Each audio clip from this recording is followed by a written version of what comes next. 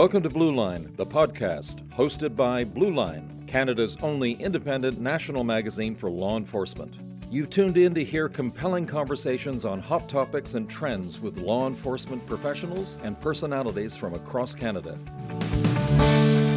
This episode is brought to you by Hudson Supplies. Hudson Supplies is a manufacturer and distributor of PPE for first responders, currently offering face masks for minimum protection and a disinfectant suited to COVID-19.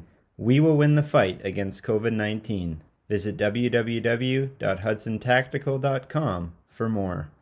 Hi, everyone, and welcome to another episode of Blue Line, the podcast. I'm Renee Francoeur, the editor of Blue Line magazine. Thanks for listening in. On April 16th, we tried something new. We hosted our very first virtual roundtable, where we invited 5 police leaders from across Canada to join us for a joint discussion via video. We thought it was a good time to check in with various agencies in various locations as we continue to manage and strive to slow the outbreak of COVID-19. Specifically, after watching social media the last month or so, we wanted to discuss PPE, personal protective equipment. And so we touch on concerns, challenges, success stories, and more about PPE for law enforcement during the pandemic. Now, we're sharing that engaging and enlightening conversation caught on video with our podcast subscribers. Special thank you to Saskatoon Police Inspector Patrick Naugier, York Regional Police Staff Sergeant Christopher Plant, RCMP Assistant Commissioner of Contract and Indigenous Policing Dennis Daly, Delta Police Superintendent Harj Sadhu, and last but not least, Inspector Trevor Jimenez with the Edmonton Police Service's Pandemic Response Command for making the time to have this valuable call with Blue Line. We hope you enjoy the updates, the dialogue, and feel a little more connected to our larger Blue family. And now, without further ado, we present the podcast version of Blue Line's first virtual round table. Thank you to everyone for making the time to join me on today's call, and welcome. Welcome. Good to have us. Thank you. First off, let's go around the room, if you will. I want to know how everyone's doing. How is the atmosphere at your service or division? So if you're able, you can also share how your officers are doing in terms of if anybody's infected or in quarantine. So let's start off with our CMP Assistant Commissioner first. Well, thank you very much, and again, thank you for the invitation to join there today. I would describe the RCMP, I think, remarkably well as far as morale and preparation and posture.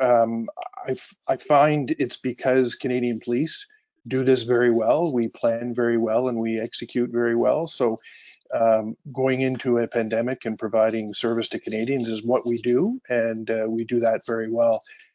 As far as the RCMP health concern, currently we have 7 employees who have tested positive for COVID. We've had good luck in returning 10 who have recovered. So for an organization of over 30,000 people, I think we're doing fairly well. As far as morale goes, we checked in yesterday with all our divisions, and it's interesting because, you know, you combine that calls for service are generally down fairly significantly. Courts are closed. We've imposed a leave restriction. So there's plenty of people at work. So I think that leads to good morale and allows us to do our job. So I think we're doing remarkably well. Fantastic. Thanks for sharing that, Assistant Commissioner. What about in Saskatoon, Inspector Naugier? We've been good. I'd have to echo some of Dennis's comments where we've seen a lot of actually a boost in morale here as a result of having a lot of frontline officers that have been redeployed. So whenever you have officers that have backup and adequate backup, and you have resources that are available to attend calls, and then you combine that with reducing the types of calls that we're going to, I think you just have a really good boost in morale. That's leading to a very healthy and productive work environment. So we've been very happy. We got ahead of the curve. We started our Tactical Operations Center in about early part of March, mid part of March 16th to be official. And once we got that up and running, we set it up. We started running it much like a SMEAC mission, where we were trying to identify exactly what the priorities are going to be moving forward. And once we got ahead of it, and once we could get things on the board in a visual state, and then start making some notes and start tabulating the things that we knew we had to work on as far as tasks were concerned, we got very comfortable within a 2-week period. So it was that initial push and front loading that I think got us into a good position. Initially, we had up to 74 officers that were in self-isolation, and the majority of those were as a result of travel. So they were coming back from various destinations during the holiday season, and that put a lot of people into those self-isolation spots. But we've got that down to 3, and 2 are currently self-monitoring. And luckily, we have no positive COVID situations within the police service other than the spouse of one of the employees. So none of our affected members, per se, have been involved. So we feel pretty good right now where we're at. That's great news. Wonderful to hear. Okay. And how about in York Region, Staff Sergeant Plant? Thank you, Renee. Thanks for having me. Hi, everyone. I think we're in pretty good shape as far as York Region goes and the York Regional Police. Much like Saskatoon, we've been at this since the 16th of March. So this is day 32 for us working out of a operational center. We only have 3 members who have tested positive, and we're happy to report that it was not contracted in the course of police duties. Right now, we've established a healthy reserve strategy where we've actually sent home a great many of our officers who are just kind of waiting in reserve should something happen where we have to either quarantine entire platoons or send numerous members home. These reserve folks who are presumably home and healthy can just come in and fill their place. And we're happy to report that we have nobody left in isolation due to travel. Fantastic news, and some good planning there then for some backup. All right, well, let's head on over to Edmonton. Inspector Jimenez, tell us a little bit about what's happening there. Well, thanks for having us from Edmonton. We really appreciate it. Similar to what I'll just kind of echo the comments from everybody too. We jumped on this fairly early. We've been at it over 4 weeks now as well. And we kind of established in our incident command system kind of a pandemic response command that we're all kind of working out on the side of our desk as regular day jobs. And we meet daily, and we have a pretty large team that involves all areas from OH&S to planning to operations to logistics. So we tried to jump on it fairly quick, but I will report that we've had 7 of our employees with COVID positive, 1 sworn member and 6 civilian members, and those civilian members in one area. And we kind of we have attributed to one incident. So that was approximately about 2 weeks ago. And since that time, we took some pretty robust measures in that area to send groups of people home so we could make sure isolate the spread. And I'm happy to report we haven't had any other positives in 2 weeks since that happened. So I'm hopeful that we've kind of taken care of it in that area. But we're taking similar measures to what other areas or what agencies are doing. We have a pretty robust work from home system. Our IT people have done some great work of trying a bunch of new different ways of doing business around here. And we got a large part of our, not necessarily our sworn membership, but especially our civilian membership working from home, or where we can send people home and work at staggered shifts or what it be, but we're sending people home to work from home. So we're trying to do our parts to flatten the curve, as you say, but and I think pretty good morale so far. Lots of questions, of course. The first few weeks or last month have been a blur. I'll be very frank with you from all of us, because we were working hard to try and jump on all the questions, and we're messaging every day to our membership from a variety of different questions they have. We have areas that they can respond and ask questions, and we try and respond to those questions as best we can. And for the most part, this week has been, touch wood, has been really good. Not a lot of questions, thank goodness. I think maybe we've answered most of them, and people are starting to feel better about things. So I think we're coming along pretty well. Oh, that's great to hear. Yeah, it seems to be a week where things are a little bit more, we're settling into a new kind of norm. I'm feeling it myself even here, even though my new headset didn't come in for this virtual call, but we're making the best of the work from home. So glad to hear it's the same in Edmonton and with the Edmonton Police Service. All right, well, last but not least, let's head on over to Delta. Superintendent, tell me what's the situation with Delta Police? I might repeat myself. The audio cut out there. I didn't hear anyone till Edmonton. So, but things are going well, as you can appreciate. Initially, when this pandemic started, it impacted everyone personally and professionally, and it was overwhelming, and there was a lot of anxiety and uncertainty by our members. Just like other jurisdictions, we had provincial and local emergencies. Ours was just extended now to the end of April.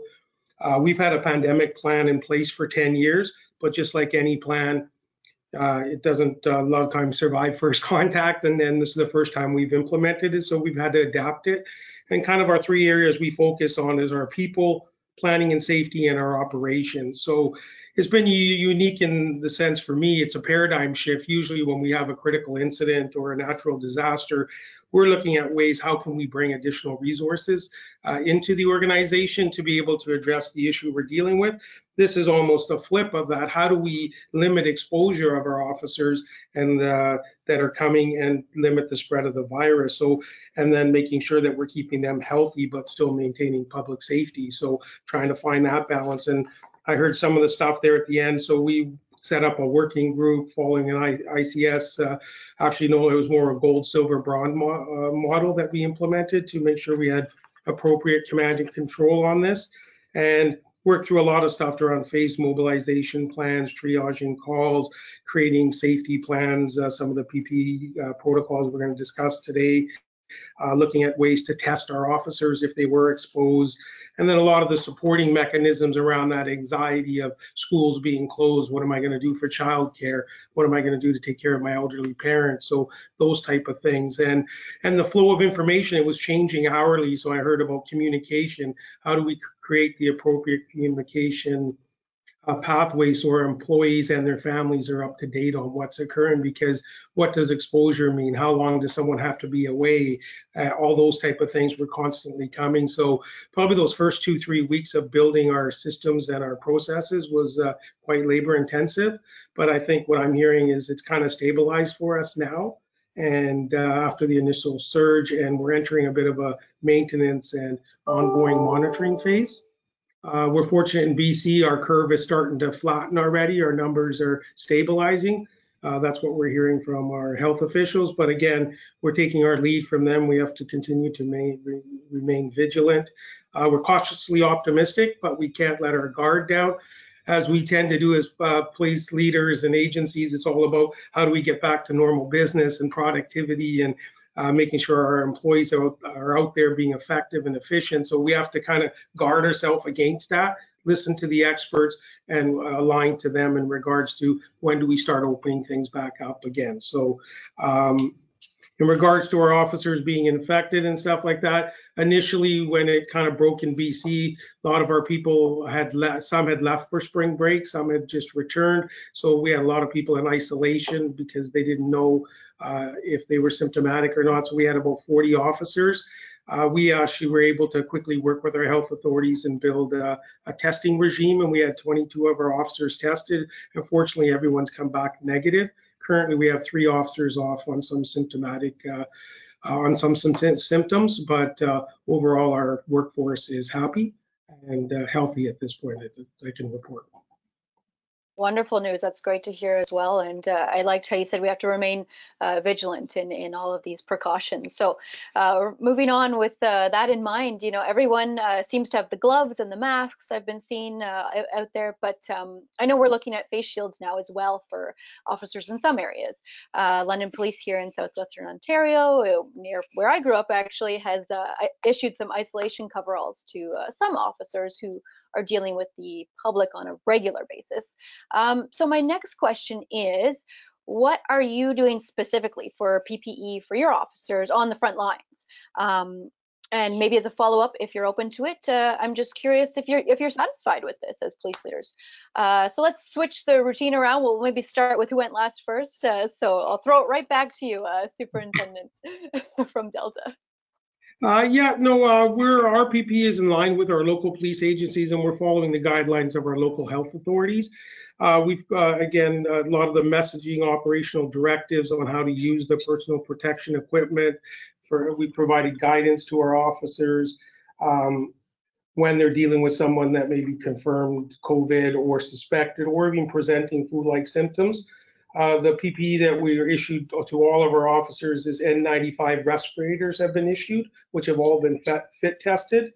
As you mentioned, glasses, the nitrile gloves. We recommend long sleeve jackets or uniform shirts for our officers where possible. We've got surgical masks that we've also issued to our officers, and that's more around when they're not able to social distance and the other person is not symptomatic. So a lot of that is internally, like our 2-person vehicles, our recruit training, and our surveillance. We've had to institute some protocols so that our members feel safe when they're riding with someone in the car. We've issued individual isogel hand sanitizer to all of our officers, and then we've implemented a lot of processes of ensuring effective cleaning both within all of our buildings as well as within our vehicles. Fantastic. What about over in Edmonton, Inspector? I'm just going to say ditto. It sounds like we're doing very similar to what Delta is doing, but we follow our guidelines, Alberta Health Services as well. A lot of our initial stuff was about messaging to our members and coaching and educating on hygiene and physical distancing and, you know, cleanliness and all those different things that we have to practice every day. And similar to what Delta is doing, our members are issued N95 masks, they're issued surgical masks. Certain areas, well, for frontline people, we make sure that we recommend obviously glasses and gloves, long sleeve shirts, similar to what Delta is doing as well. We got pretty robust cleaning that we're doing in all our frontline patrol vehicles, and in a lot of other areas where our members of commonality of working, typing rooms, bathrooms, you know, communications, that kind of stuff, we do pretty robust cleaning and disinfecting those areas on a regular basis. So I know our facility staff has really stepped up over the last month. Very similar, like I said, to Delta in the sense that a lot of the recommendations that we follow are provincial recommendations. We message that out quite regularly to our membership with direction of how to deal with people, like even frontline people, how to do, if they have any concerns and what equipment and PPE to wear when they're doing that. Decontamination methods that we have in place. Just pretty well everything, like I said, as much as that we can to keep our members safe, we're doing. And a lot of it too is just educating and answering the questions where we need to and communicating what we need to them. But I think the communication is key for us. So there's an understanding of what to do and how to do it there. And that takes away the angst of the members and the anxiety from the membership. So that communication is key for us. Couldn't agree more. Yeah, very well said. Anything to add over from York Region, Staff Sergeant? Nothing too major above and beyond that. Same sort of scenario. We attempted to begin sourcing masks back in January and very quickly found out that the medical profession needed them more than police services did. So we kind of accepted that and did our own manner of sourcing as best we could. Probably the only kind of different item we might be utilizing, we acquired some sanitization kind of cabinets or closets. So if any frontline member did experience a direct contact with someone who is COVID positive, we can put things like radios and use of force equipment inside this. It's a non-liquid solution. And so they claim it will deal with any form of an influenza virus. So we have that kind of as a new rollout strategy for the frontline, as well as glasses, gloves. We're in good shape there. Fantastic. Okay, good to hear. Moving on over to Saskatoon. All the same stuff that you're utilizing as well there?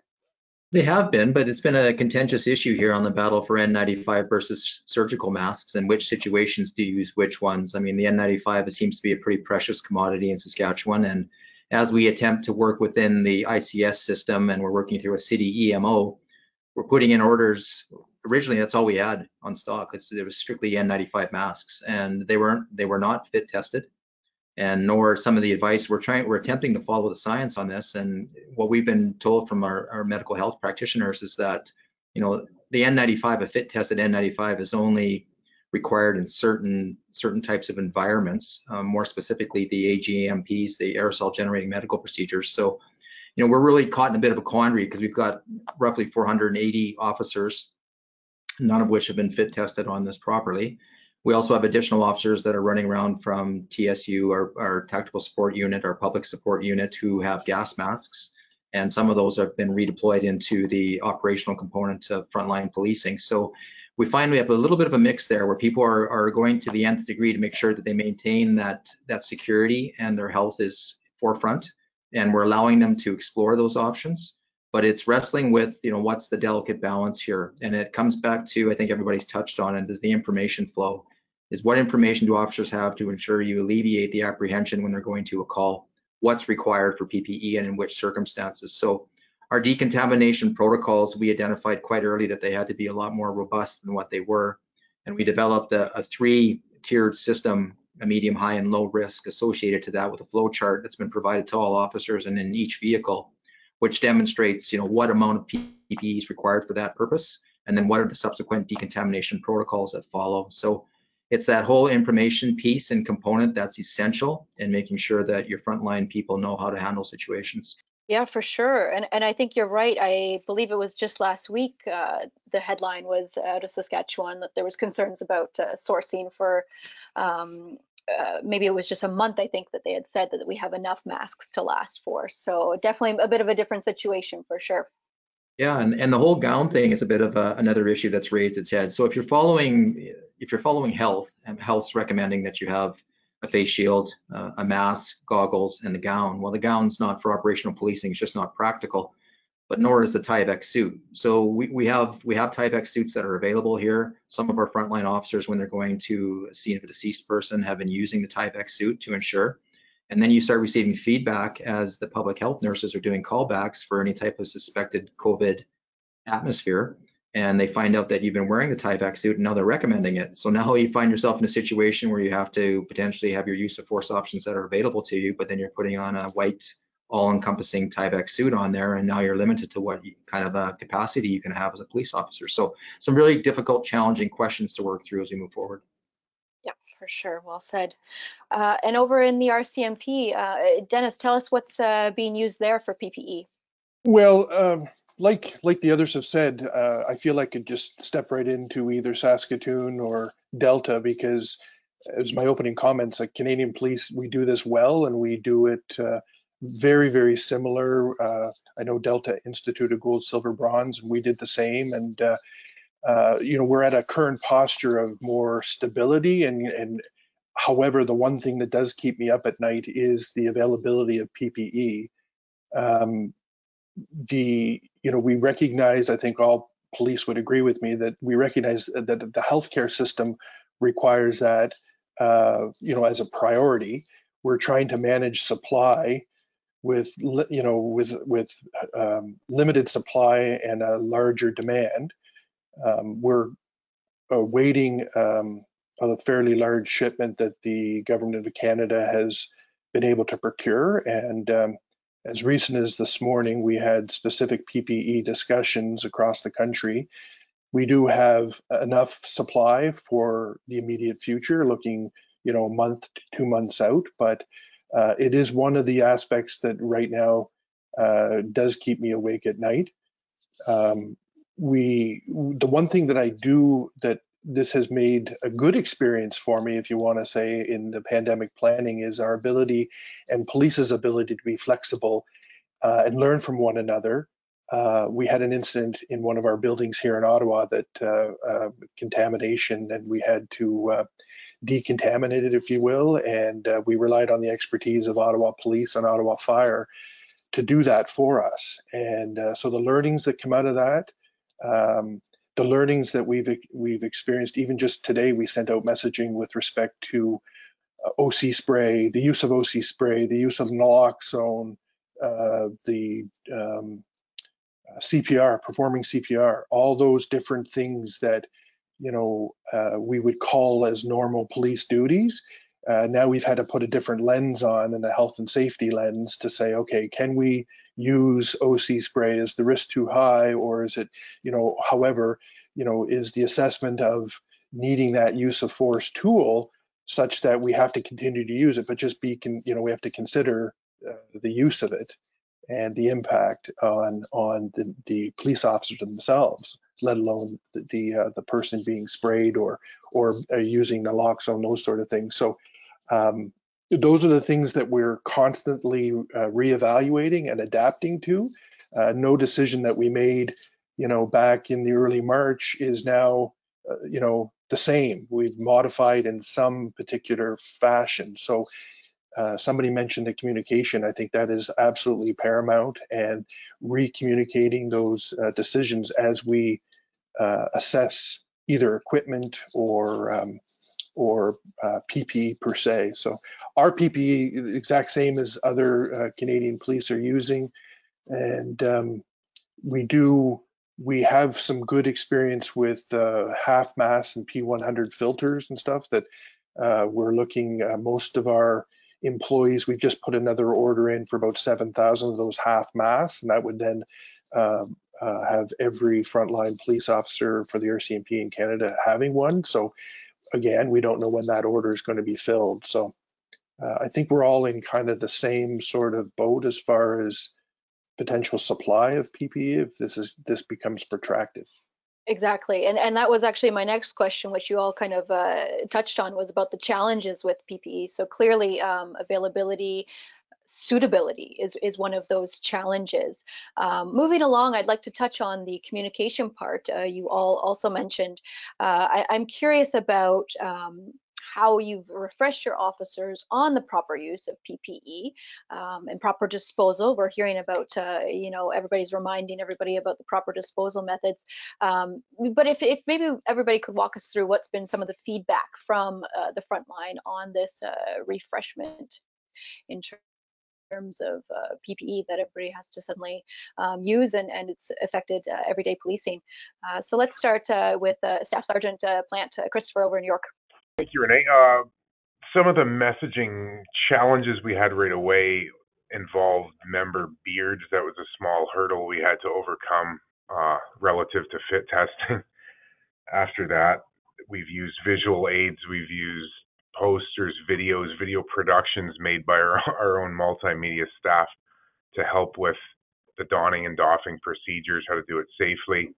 And just at the beginning of this week is the first time I'm starting to hear about saving used masks in paper bags, either for some form of disinfectant that we haven't explored yet, but it's a it's a theory that came out of the medical industry that we're currently looking into, is this concept that they might be reusable somehow. Interesting. Okay, well, we'll stay tuned to see what follows with that. I've been reading interesting things about reusing masks too. The N95s, I'd seen somewhere, put it in the oven to disinfect it, and all these strange things. So there's a lot out there, and then it goes back to determining what's accurate and whatnot. But interesting. We'll stay tuned. Edmonton, what about the feedback from the front line over in Edmonton? Yeah, we do a lot of messaging. I mentioned earlier, Renee, we have our OH&S nurses and our department kind of really plugged into our pandemic committee along with our corporate comms. So any messaging is kind of vetted through our corporate communications. We have a website on our internal website. It's a continuing website. Sometimes I think, to be very frank with you, sometimes I think we oversaturate our members with information because we're trying to be so accurate and so up to date on information. So I equate it sometimes to a billboard that you see every day. Are you truly paying attention to it? So we're a little more particular now to ensure that we reinforce some of the main items we wanted to ensure our members were aware of. Initially, we're into the phase now that we're reinforcing those key messages that we want to get out there. And a lot of it happens around exactly what I just heard about, using videos and posters and different types of key messaging to our members about the proper use, when and where and how to put it on, take it off, and when to use the PPE, because we're experiencing the same type of issues that everyone else is having with regards to N95 masks. They're difficult to find, and difficult to get, and we have orders in as well, had them in for quite some time, and we're slowly getting some of them, but not to the point that this goes on prolonged. We have the same concerns as everyone else. Are we going to have enough? As I mentioned earlier, pretty good feedback from the front lines thus far. A lot of questions initially, and they started to slow down. So that means we must be hitting the mark. So we need to continue just to reinforce those key messages. Well said. What about you, Harj, over in Delta? How are the feedback coming from the front line? How's that going? It's good. And one of the comments I had made, exactly what I just heard from Edmonton, was that information overload. That first 2-3 weeks, we were sending so much information and feeding them from a fire hose, and then through all the different channels that everyone's talked about in regards to in-person, having our training section quite involved, shift briefings, pamphlets, posters, all those type of things. And now we've kind of slowed it down, and really focusing on our NCOs and stuff, hit on one thing at a shift briefing and just remind the members about that. And it seems like we're kind of, we're in that maintenance phase now. People know it and they feel fairly comfortable with it. And it's that ongoing thing I heard there about how do you balance tactics and personal protection. So we had a recent incident here, not in our agency, but a local agency, first on scene, had to do CPR on a person. What do you do now? So obviously they were just doing chest compressions. EHS arrives and they put a cloth on the individual's face so that they wouldn't be exasperating when they were doing the compression. So again, as the assistant commissioner mentions, all these learnings that we do, we have a weekly call here with our local senior leadership of police agencies. We also have calls with our provincial police services, and that's where we share a lot of these. Hey, what did you experience? What are you doing? Again, for most of us, this is all the first time we're going through something like this, so we're trying to learn from each other, as well as our frontline members are. In regards to the bag issue, what we've got from our local health authorities is the surgical masks. If we're doing two-person vehicles and that's more of a prevention thing amongst them, then it's okay to put that mask in a bag, use it for that shift, and then dispose. Obviously, if they come into contact once with someone that may be symptomatic, then you would discard it. So that's how we're using the paper bag to kind of conserve some of our surgical masks. Okay, wonderful. And Dennis, with the RCMP, proper use, training of proper use and proper disposal, has that been an issue at all? What's the feedback on your side? I had a chuckle there because we had just recently made a decision, I think within the last year, that beards were allowed in the RCMP. And then the next thing we said was, no, not in this particular situation. So there was quite a bit of feedback given to us about the actually wanting to keep their beards. And even though they're fit tested, and they were fit tested with beards. But I agree, I'm not sure if it was Edmonton, that's about the oversaturation of messaging, does become a key piece. The frontline, the feedback I'm getting from the front line is simply that, they want the PPE. We had a recent discussion this morning with Alberta, and I can't remember exact, but they were talking about potentially with prisoners and putting masks on prisoners because of the close proximity in the back seat and what they're going to be doing in that area. And of course, masks are highly sought after, and so we're constantly adapting. The one thing I can tell you though for sure is that our employees want the PPE, and it's the number one question asked of us. Also, we're a newly unionized environment on our on the police officer side, so that has actually been a good thing in this particular situation for sure, as we're growing that relationship, because our union people have been very, we've educated them specifically, and they've been doing a lot of the selling, if you will, also holding us to account as far as, needing more supply and that, and what are you doing to get supply and those sort of things. But I think it's been this experience has been a good launching pad for relationships with our new union, especially at the national level. So yeah, and that's a silver lining right there. I like that. Thank you for sharing. Okay, Patrick, what about in Saskatoon? Proper use of PPE, proper disposal, any issues there with your frontline? Well, just to accentuate some of the points that everybody else has made here is the information component and how important it plays a role, and never underestimate or never overestimate the impact of sending something out and assuming that someone's going to pick up one of the messages that you've intended to send. And we discovered that quite early. And something simple, it's a quick little story, but I think it accentuates the point here, is that from our Tactical Operations Center, we were sending out daily feeds, and these feeds would be up to 15 different bullet points of information that we were wanting to provide to the whole service, not just operational policing, but the whole service in general. And one thing that we found about a week after that is one key component of that, which came to the decontamination and cleaning of police vehicles. And there was it was a bit of a bargain between our staff that was going to be doing the cleaning and officers. There was going to be an expectation there that officers were going to be provided with cleansing wipes and pads and those sorts of things. And there were some objects in the vehicle that we didn't want cleaning staff going in, some sensitive equipment with respect to a mobile workstation. Sometimes some people were a little touchy about touching a mic if someone else was touching it and handling it. So we had a bit of a compromise where certain items inside the front of a patrol car were going to be cleaned by cleaning staff, and the other items were going to be the responsibility of officers.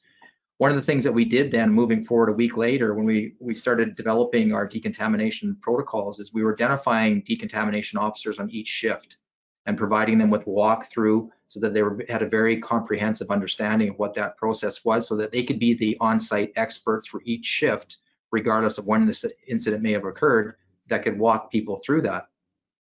And in talking with them and developing the decontamination protocols, they were just glazing over the information they thought they were receiving. So they weren't even aware that certain parts of the car were not being cleaned. They were assuming that they were being cleaned when they were stepping in, and that caused some contention. So it's just never overestimate the impact of making sure that if you need a specific message sent out, you have to be very specific in the way that you deliver it so that they understand it. And then the last point I'll make is that, and I guess Dennis, welcome to the unionized policing and unionized environment. But we've been working, and that's played a very, very key role in Saskatoon in making sure that messages that we need to push out are pushed out not only from administration, but from the membership themselves. And they've got a much more robust connection and network of communicating than we could ever hope to accomplish, only because people feel more comfortable with the association on certain matters than they do with management. So when we had specific messages that we needed to push, and for instance, we had an e-component, an e-training component on decontamination protocols, we relied on the association to push it to their general membership so that we could be relatively assured that everyone was getting it. So that's helped. Thanks for sharing that story. And you're right, partnerships, information sharing, definitely key in these times for sure. So thanks for that. Good. All right, going forward, for example, just the next few weeks, does anyone foresee any changes to PPE? And I won't go around the table for this one. Maybe I'll just throw it out there, and if anyone wants to jump in, I'm curious to see if anyone foresees any changes that might be coming up sooner rather than later. I don't necessarily foresee in the personal protection equipment that our officers will wear. I don't really see,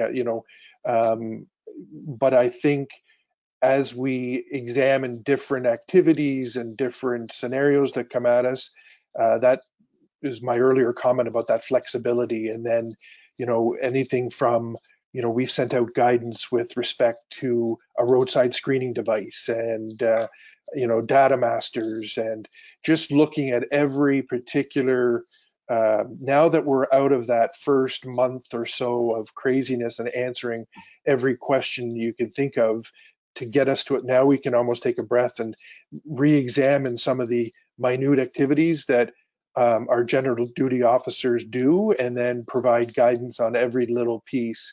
And it then evolves into a different discussion, and we get further guidance, and we push that message out. So I don't see a change in necessarily equipment for us to wear personally, but more just how we then use it and operate, much like the gown situation, Patrick, you were talking about, and still trying to get to our use of force equipment and that sort of thing. So there might be some public expectations. You're seeing the trend in the US where they're encouraging everyone to wear masks now. So is that, I know our Canadian public health officers and our provincial ones haven't come out and endorsed it, but they said it wouldn't be a bad thing to do. So could there be a public expectation that if this is prolonged potentially for 12, 18 months until a vaccine is developed, our officers going to be required from a public perspective, if they're going to have interaction, to be wearing just basic surgical masks, because that's going to become that social norm like we see in some other countries. So that could potentially place some challenges around PPE in the future. Wonderful. Things to keep in mind for sure. Wonderful. Thanks, everybody. Okay, well, we're down to our final question, so I would just like to leave it. I'm going to go around the table once more. If you could just give me a brief overview of maybe what is the biggest change that you've noticed at your service since the COVID-19 outbreak. So let's throw it back. We'll start with where we started for question number one. Dennis, take us away. The biggest change, I would like to think, especially from our national headquarters perspective, I think it's the speed and the all hands on deck. We instituted the gold, silver, bronze structure. which was foreign to a lot of people that are non-police officers in our national headquarters, either from our corporate procurement side to our legal services to our occupational health and safety. But the speed and the attention and the willingness to participate was absolutely phenomenal. And I keep saying that, not that I was contemplating retirement, but this is really seeing everybody and their willingness to step up has really re-energized me. So I would say the one thing that, has been the speed and the ability to get the messages out. And now we're at a more of a steady state, and we're looking more into our divisions and seeing exactly what they need of us and trying to facilitate those different things. So all in all, I would consider the experience in planning and executing plans has gone very, very well. I would look to institute a similar structure that we did for other type areas. One thing that comes to mind is we just came out of national protests related to enforcement activity in northern BC on the railways, and for us personally and how we manage that, us personally here in headquarters, I think we'd institute a very limited type structure that we've currently implemented. Because we did see a lot of different gaps in what was available to us on the protest side as far as information and regular intelligence and that sort of thing. So I think a lot of learnings have happened out of this experience, but most impressed with the speed and of getting the information out there. Beautiful. What about you, Trevor, over in Edmonton? Biggest change for Edmonton Police Service right now? Well, I would suggest to us it's that whole technology and the work from home process that we're doing. All right, as I mentioned earlier, our IT department really stepped up, and this teleconference that we're doing, a lot more teleconferencing, and for a technology challenged person like myself, learning that whole process, obviously it didn't work very well because I'm on the phone and not on the web camera right now. But I'm not as technically savvy as I think I'm becoming. But we're the technology and all the teleconference that we're doing, and it's for people that have been policing for a long time. The work from home is a totally new thing. Obviously, in our area of frontline services, you can't, but in certain areas that you can, when we're able to, we're doing that. For us, that's been a huge change, and it's actually working pretty darn well. And not only to help flatten the curve, but I think when we see, hopefully, we come out of this on the winning end for sure. We're going to have a new way to do business in certain areas around our service. So for me, that's probably the key two things for sure. Awesome, well said. And Christopher, in York, biggest change you've noticed? Thanks, Renee. The concept we created here, pretty much in the first week this kicked off, was a call diversion unit, something we've never done before in the 20 years that I've been here, where some of the priority 4 and 3 calls, the ones that are not emergent or life-threatening, are now being diverted to call takers who are actually taking the reports remotely over the phone. That and the fact that all requalification that's mandated by the province has officially been suspended until further notice. They used to be pretty strict about how and when we do annual requal, but the province was nice enough to loosen the strings for that to allow us at York Regional Police to maintain physical distancing. Yeah, that's a big change. You're right. There we go. Harj, over in Delta, biggest change for you guys? I think operationally, we're a very community-based policing organization, so we've had to close our community police stations down. Obviously, all events and social gatherings have closed, so that ability for that direct, we have presence and visibility, but it's from a distance now, so having that interconnectivity with our community, we found from our operational lens has really been impacted. And then kind of what Edmonton touched on is we're having discussions about from crisis comes opportunity. So moving forward, what can we actually, rather than saying how this was a problem, what did we learn from this, from stuff like video conferencing, working from home, the call triaging, we've done some more online reporting, things that we kind of thought, okay, maybe we should or we shouldn't. This has given us an opportunity to try those. And a lot of those apprehensions previously were from how would our community take that, because they have a certain level of service delivery. But it seems like the longer this goes on, that's going to be maybe something they accept, and that'll allow us to create some of the way we do business moving forward to be effective and efficient. So I think those are some of the changes that we've noticed here. Thanks for sharing. And last but not least, final word over with you, Patrick, in Saskatoon. Biggest change.